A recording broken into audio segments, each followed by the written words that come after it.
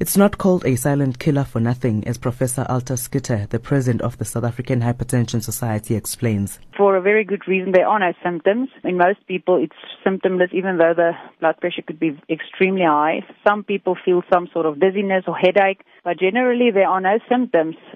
Even if you're using medication or not, there are no symptoms. So you don't know that you have hypertension. That's one of the biggest issues with hypertension globally. She says they therefore strongly encourage people to get tested and know their blood pressure numbers. We need to measure the blood pressure on 2 or 3 occasions, and if it's at both or all these instances higher than 140 or 90, then someone is diagnosed with being hypertensive.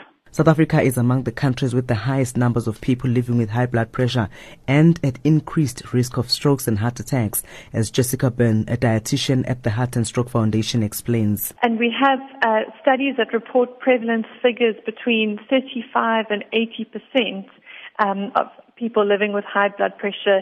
Some recent research that was looking at a number of different lower and middle income countries actually found that we had the highest prevalence of high blood pressure.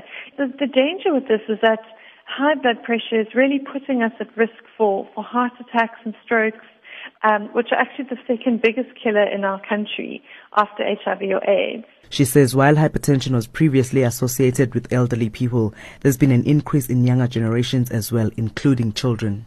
Sadly, we actually are also seeing even children starting to be diagnosed with high blood pressure.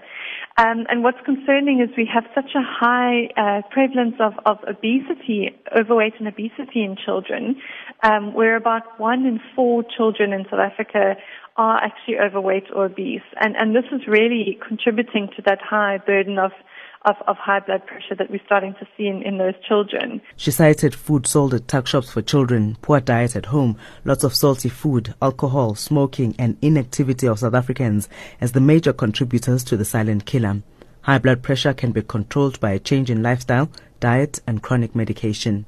Tabile Mpele, SABC News, Johannesburg.